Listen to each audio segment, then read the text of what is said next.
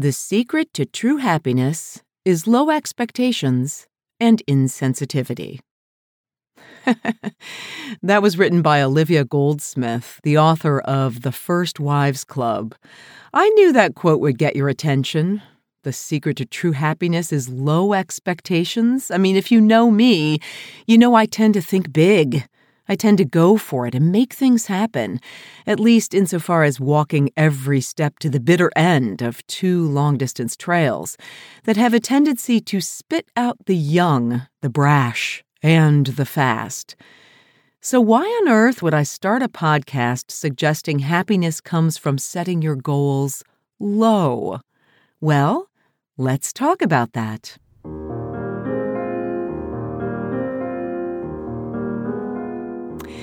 This is the Blissful Hiker Podcast, and I'm Allison Young, the solo, female, middle-aged, titanium-reinforced, long-distance backpacker blissful hiker. I share stories to inspire you to learn to hike your own hike. If you enjoy these podcasts, please consider supporting them through Patreon. There's a link in the show notes or at blissfulhiker.com. A few years back, I spearheaded a new podcast for the online hiking site The Trek. It was fascinating speaking with experts from myriad backgrounds and interests, all addicted to my favorite sport, backpacking. And one such person who I've become friends with is Dr. Elizabeth Andre. She teaches in the outdoor education department at Northland College in Ashland, Wisconsin, and she has this great course called Outdoor Fundamentals, Everything You Need to Know to Stay Safe. At first, it seemed logical that our conversation would cover practices every backpacker should know to manage risks. But what really grabbed me in her course was the psychology of risk, meaning our inability to control our emotions, our habits, our prejudices when making decisions, ones that often mean the difference between an uncomfortable experience and a devastating one. As we spoke, I thought of the concepts of summit fever and sunk cost fallacy. I've written a lot about these in the Insights section at blissfulhiker.com, and they speak to our obsession with a goal, to the point we ignore obvious dangers and might act recklessly to attain that goal. The thinking is often, well, I've paid so much money, or I've taken so long to train, or I've come so far, with the next sentence being, I can't give up now. It's always so interesting to me that because I'm a long-distance backpacker and I set these huge goals, a lot of people expect that going for it and perseverance and grit are all that I'm about. But on the flip side, there have been a lot of tragedies for people who have gone for it with grit. I mean, see deaths on Mount Everest due to bottlenecks, as an example. So little has been written on setting realistic goals. Or maybe I should rephrase that to say, realistic goals, aka low expectations, are not often celebrated as a more powerful means to an end. I mean, let me explain. When you set one big, hairy, audacious, lofty goal, your life tends to revolve around getting there.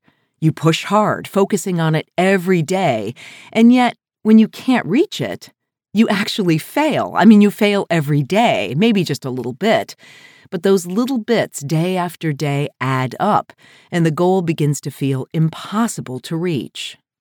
The irony, though, is that if you reach it, the joy you feel inevitably fades.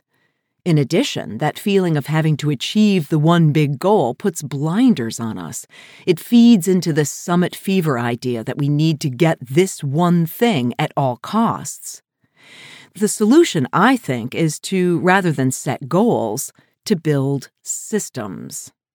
Systems are tiny, bite-sized goals with built-in flexibility. When I had both hips replaced and looked at months and months of healing before I could return to some sense of normalcy as a backpacker, it was impossible to digest. It was too big, it was too long, it was too intimidating. And the same holds for long through hikes, where the end is certainly on your mind, but it's too far away to comprehend. every day requires patience and a kind of gentleness with oneself, and that makes that particular portion, that one day, a success. Oddly enough, when we create a system, we find more joy in our accomplishments, because each day brings its own rewards and discoveries, especially if we stay more in the present and focus ourselves in the now of our bite-sized goals. So, set your sights low within the context of setting them high. And in the words of Olivia Goldsmith, stay insensitive and flexible to your emotions that tell you have to go for that one goal no matter what. And I guarantee it, before you know it, you'll be at the summit.